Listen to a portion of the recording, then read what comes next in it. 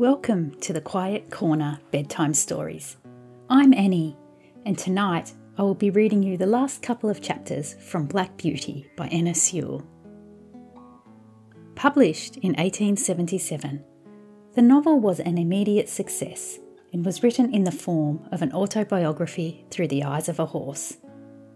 And Anna Sewell has said that she wrote it to induce a kindness and sympathy towards horses. I have read a few chapters over the last few weeks from Black Beauty, and tonight Black Beauty will say goodbye to Jerry and his family and move on again. I will then read the last two chapters to see how Black Beauty's story ends. Thank you for listening, as I have shared a few of my most memorable chapters from Black Beauty that I read as a child. If you are enjoying the Quiet Corner Bedtime Stories, be sure to follow us on Instagram or Apple Podcasts or Spotify. You can also leave us a rating or review. I really do appreciate all your support. Now it's time to relax. Get comfy and forget about all your worries from the day and enjoy tonight's story. Chapter 45. Jerry's New Year. Christmas and the New Year are very merry times for some people, but for cabmen and cabmen's horses it is no holiday, though it may be a harvest. There are so many parties, balls and places of amusement open that the work is hard and often late. Sometimes driver and horse have to wait for hours in the rain or frost, shivering with cold, whilst the merry people within are dancing away to the music. I wonder if the beautiful ladies ever think of the weary cabman waiting on his box and his patient beast standing till his legs get stiff with cold. I had now most of the evening work, as I was well accustomed to standing, and Jerry was also more afraid of Hotspur taking cold. We had a great deal of late work in the Christmas week, and Jerry's cough was bad. But however late we were, Polly sat up for him and came out with the lantern to meet him, looking anxious and troubled. On the evening of the New Year, we had to take two gentlemen to a house in one of the West End squares. We set them down at 9 o'clock and were told to come again at 11. But, said one of them, as it is a card party, you may have to wait a few minutes, but don't be late. As the clock struck 11, we were at the door, for Jerry was always punctual. The clock chimed the quarters, 1, 2, 3, and then struck 12, but the door did not open. The wind had been very changeable, with squalls of rain during the day, but now it came on a sharp driving sleet, which seemed to come all the way round. It was very cold, and there was no shelter.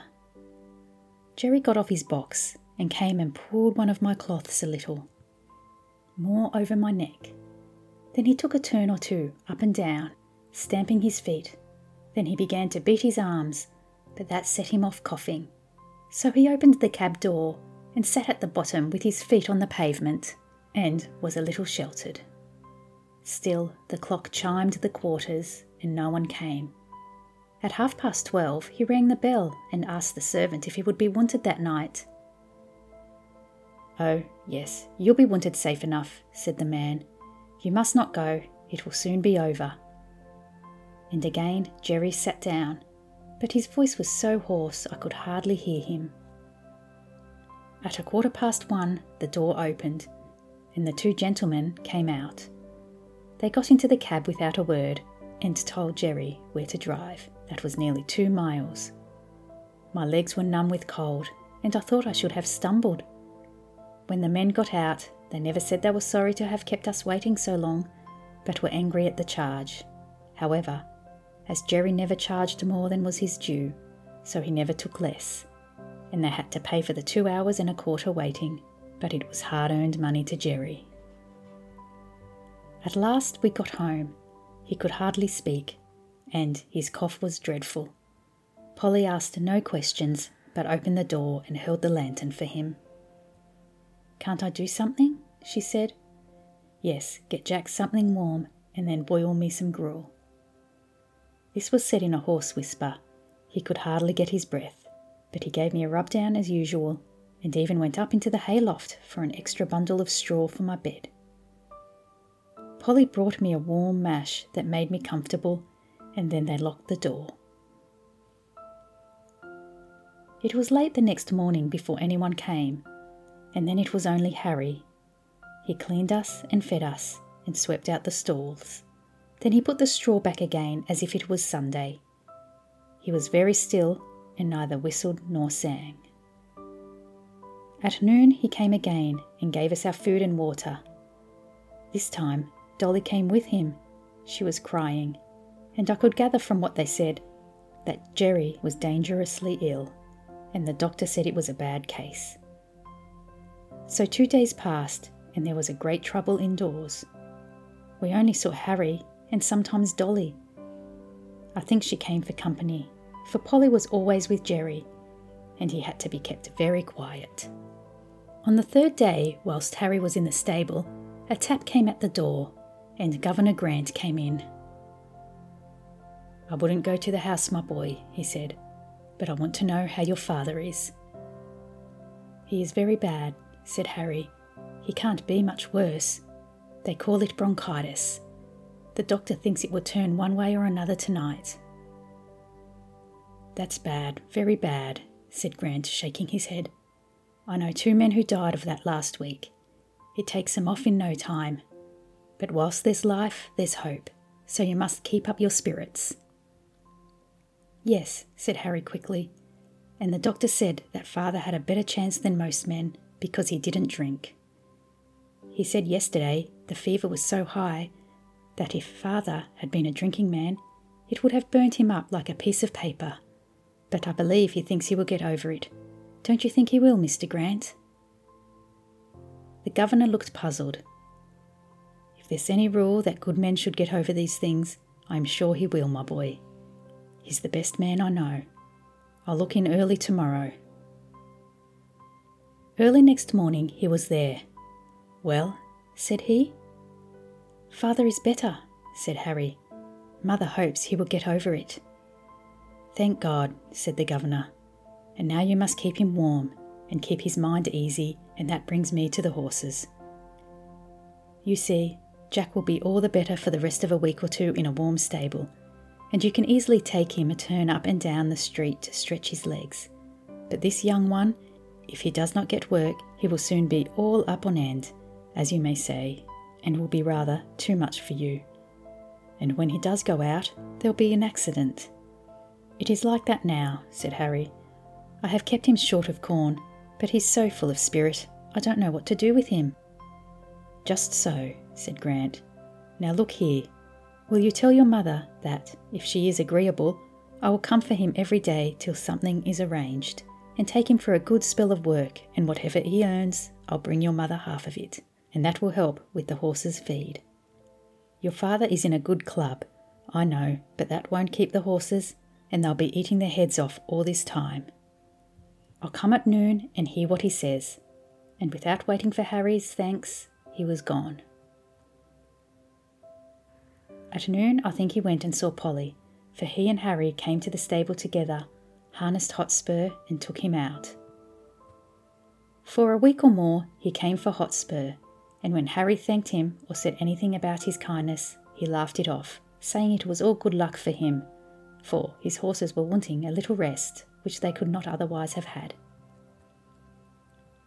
Jerry grew better, steadily, but the doctor said he must never go back to cab work again if he wished to be an old man.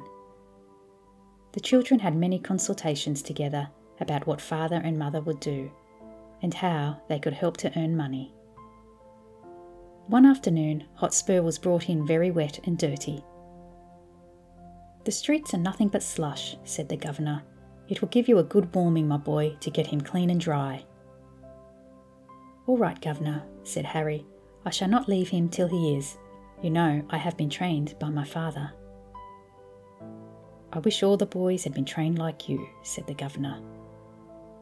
While Harry was sponging off the mud from Hotspur's body and legs, Dolly came in, looking very full of something. Who lives at Fairstowe, Harry? Mother has got a letter from Fairstowe. She seems so glad and ran upstairs to Father with it. Don't you know? Why, it is the name of Mrs. Fowler's place, Mother's old mistress, you know. The lady that Father met last summer who sent you and me 5 shillings each. Oh, Mrs. Fowler. Of course, I know all about her. I wonder what she is writing to Mother about. Mother wrote to her last week, said Harry. You know she told Father if he gave up the cab work, she would like to know. I wonder what she says. Run in and see, Dolly. Harry scrubbed away at Hotspur. In a few minutes, Dolly came dancing into the stable. Oh, Harry, there never was anything so beautiful. Mrs. Fowler says we are all to go and live near her. There is a cottage new empty that will just suit us, with a garden and a hen house and apple trees and everything. Her coachman is going away in the spring, and then she will want Father in his place. And there are good families round where you can get a place in the garden, or the stable, or as a page boy. And there's a good school for me, and Mother is laughing and crying by turns, and Father does look so happy. That's uncommon jolly, said Harry, and just the right thing, I should say. It will suit Father and Mother both, but I don't intend to be a page boy with tight clothes and rows of buttons. I'll be a groom or a gardener. It was quickly settled that as soon as Jerry was well enough, they should remove to the country, and that the cab and horses should be sold as soon as possible. This was heavy news for me, for I was not young now, and could not look for any improvement in my condition. Since I left Birtwick, I had never been so happy as with my dear Master Jerry. But 3 years of cab work, even under the best conditions, would tell on one's strength, and I felt that I was not the horse that I had been. Grant said at once that he would take Hotspur, and there were men on the stand who would have bought me, and Jerry said I should not go to cab work again with just anybody, and the governor promised to find a place for me where I should be comfortable. The day came for going away. Jerry had not been allowed to go out yet, and I never saw him after the New Year's Eve. Polly and the children came to bid me goodbye. Poor old Jack, dear old Jack, I wish we could take you with us, she said, and then, laying her hand on my mane, she put her face close to my neck and kissed me. Dolly was crying and kissed me too. Harry stroked me a great deal, but said nothing. Only he seemed very sad, and so I was led away to my new place. Chapter 48. Farmer Thorogood and his grandson Willie. At this sale, of course, I found myself in company with the old broken-down horses, some lame, some broken-winded, some old, and some that I am sure it would have been merciful to shoot. The buyers and sellers too, many of them, looked not much better off than the poor beasts they were bargaining about. There were poor old men trying to get a horse or pony for a few pounds that might drag about some little wood or coal cart. There were poor men trying to sell a worn-out beast for 2 or 3 pounds rather than have the greater loss of killing him. Some of them looked as if poverty and hard times had hardened them all over. But there were others that I would have willingly used the last of my strength in serving, poor and shabby, but kind and human, with voices that I could trust. There was one tottering old man that took a great fancy to me, and I to him, but I was not strong enough. It was an anxious time. Coming from the better part of the fair, I noticed a man who looked like a gentleman farmer with a young boy by his side. He had a broad back and round shoulders, a kind ruddy face, and he wore a broad-brimmed hat. When he came up to me and my companions, he stood still and gave a pitiful look around upon us. I saw his eye rest on me. I still had a good mane and tail, which did something for my appearance. I pricked my ears and looked at him. "There's a horse, Willie, that has known better days." "Poor old fellow," said the boy. "Do you think, Grandpapa, he was ever a carriage horse?" "Oh yes, my boy," said the farmer, coming closer. "He might have been anything when he was young. Look at his nostrils and his ears, the shape of his neck and shoulder. There's a deal of breeding about that horse." He put out his hand and gave me a kind pat on the neck. I put out my nose in answer to his kindness. The boy stroked my face. "Poor old fellow. See, Grandpapa, how well he understands kindness. Could not you buy him and make him young again, as you did with Ladybird?" "My dear boy, I can't make all old horses young. Besides, Ladybird was not so very old, as she was run down and badly used."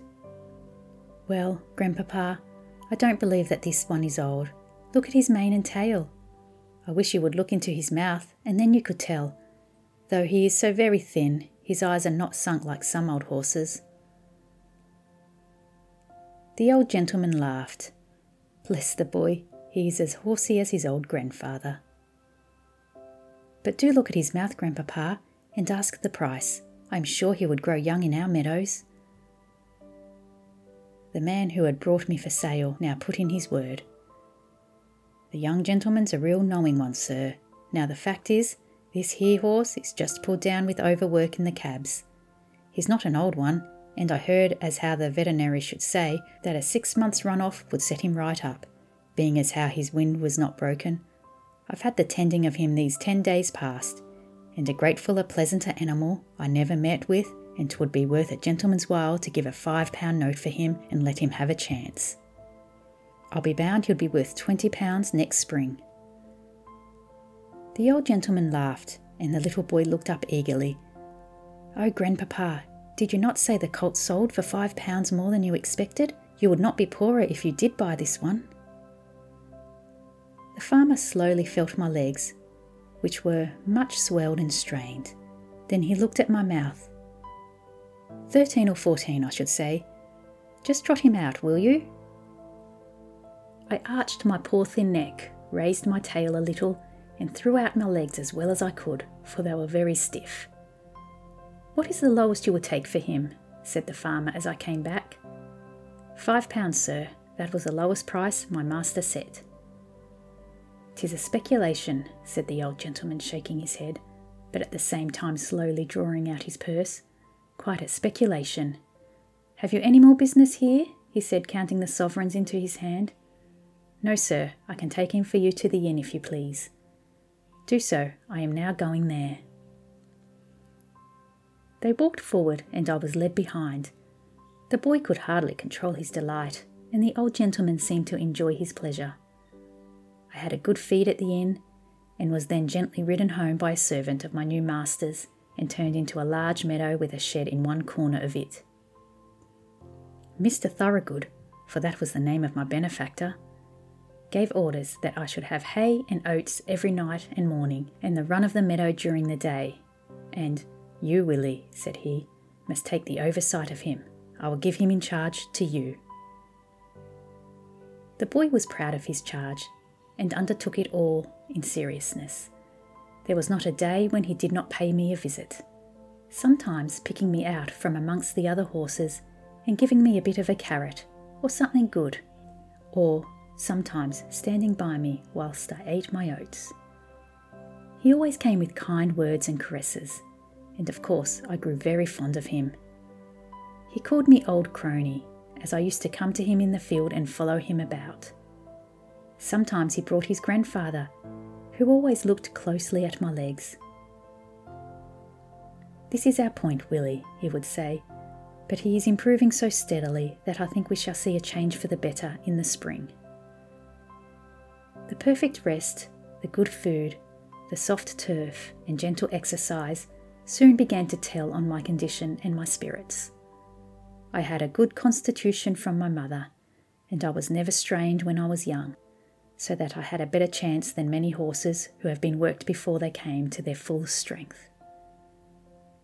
During the winter, my legs improved so much that I began to feel quite young again.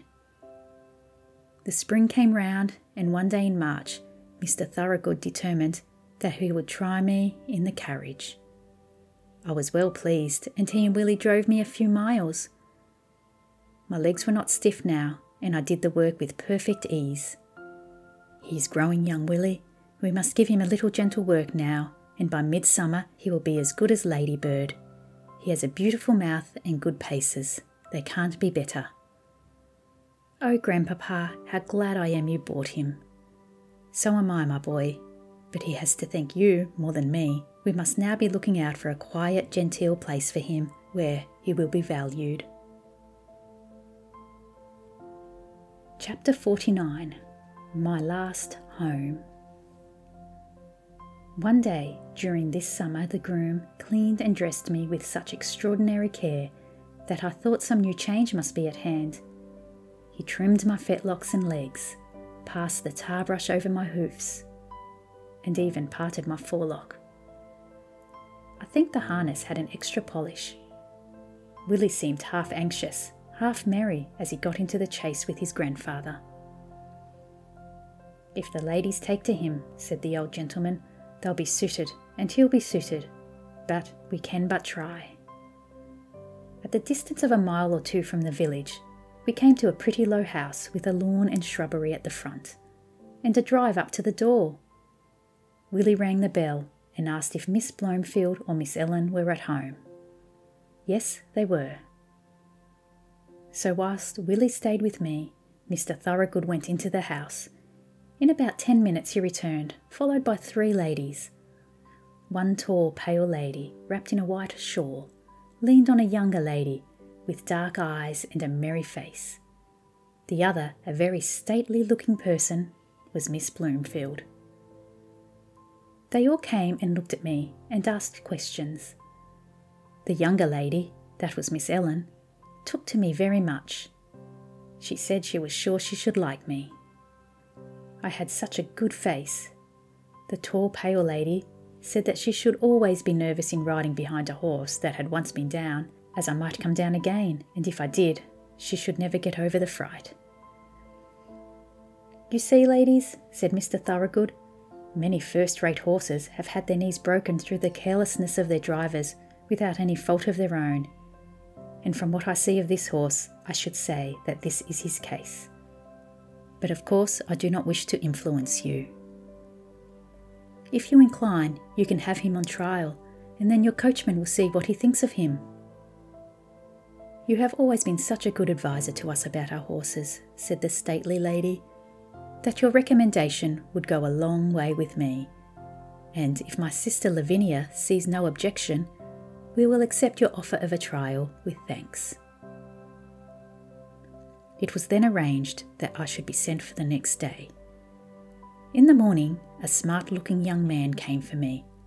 At first he looked pleased, but when he saw my knees, he said in a disappointed voice, "I didn't think, sir, you would have recommended my ladies a blemished horse like that." "Handsome is that handsome does," said my master. "You are only taking him on trial, and I am sure you will do fairly by him, young man. And if he is not as safe as any horse you ever drove, send him back." I was led home, placed in a comfortable stable, fed and left to myself. The next day, when my groom was cleaning my face, he said, "That is just like the star that Black Beauty had. He's much the same height too. I wonder where he is now." A little further on he came to the place in my neck where I was bled, and where a little knot was left in the skin. He almost started, and began to look me over carefully, talking to himself. White star in the forehead, one white foot on the off side, this little knot just in that place, then looking at the middle of my back, and as I am alive, there is a little patch of white hair that John used to call Beauty's 3-penny bit. It must be Black Beauty. Why, Beauty, Beauty, do you know me? Little Joe Green that almost killed you. And he began patting and patting me as if he was quite overjoyed. I could not say that I remembered him, for now he was a fine-grown young fellow with black whiskers and a man's voice. But I was sure he knew me, and that he was Joe Green, and I was very glad. I put my nose up to him and tried to say that we were friends. I never saw a man so pleased. "Give you a fair trial? I should think so indeed. I wonder who the rascal was that broke your knees, my old beauty. You must have been badly served out somewhere. Well, well, it won't be my fault if you haven't good times of it now. I wish John Manley was here to see you." In the afternoon, I was put into a low park chair and brought to the door. Miss Ellen was going to try me, and Green went with her. I soon found that she was a good driver, and she seemed pleased with my paces. I heard Joe telling her about me and that he was sure I was Squire Gordon's old black beauty. When we returned, the other sisters came out to hear how I had behaved myself. She told them what she had just heard and said, "I shall certainly write to Mrs. Gordon and tell her that her favourite horse has come to us. How pleased she will be." After this, I was driven every day for a week or so, and as I appeared to be quite safe, Miss Lavinia at last ventured out in the small close carriage. After this, it was quite decided to keep me and call me by my old name of Black Beauty. I have now lived in this happy place a whole year. Joe is the best and kindest of grooms. My work is easy and pleasant, and I feel my strength and spirits all coming back again. Mr. Thorogood said to Joe the other day, "In your place, he will last till he is 20 years old, perhaps more." Willie always speaks to me when he can and treats me as his special friend. My ladies have promised that I shall never be sold, and so I have nothing to fear. And here my story ends. My troubles are all over, and I am at home. And often before I am quite awake, I fancy I am still in the orchard at Birtwick, standing with my old friends under the apple trees.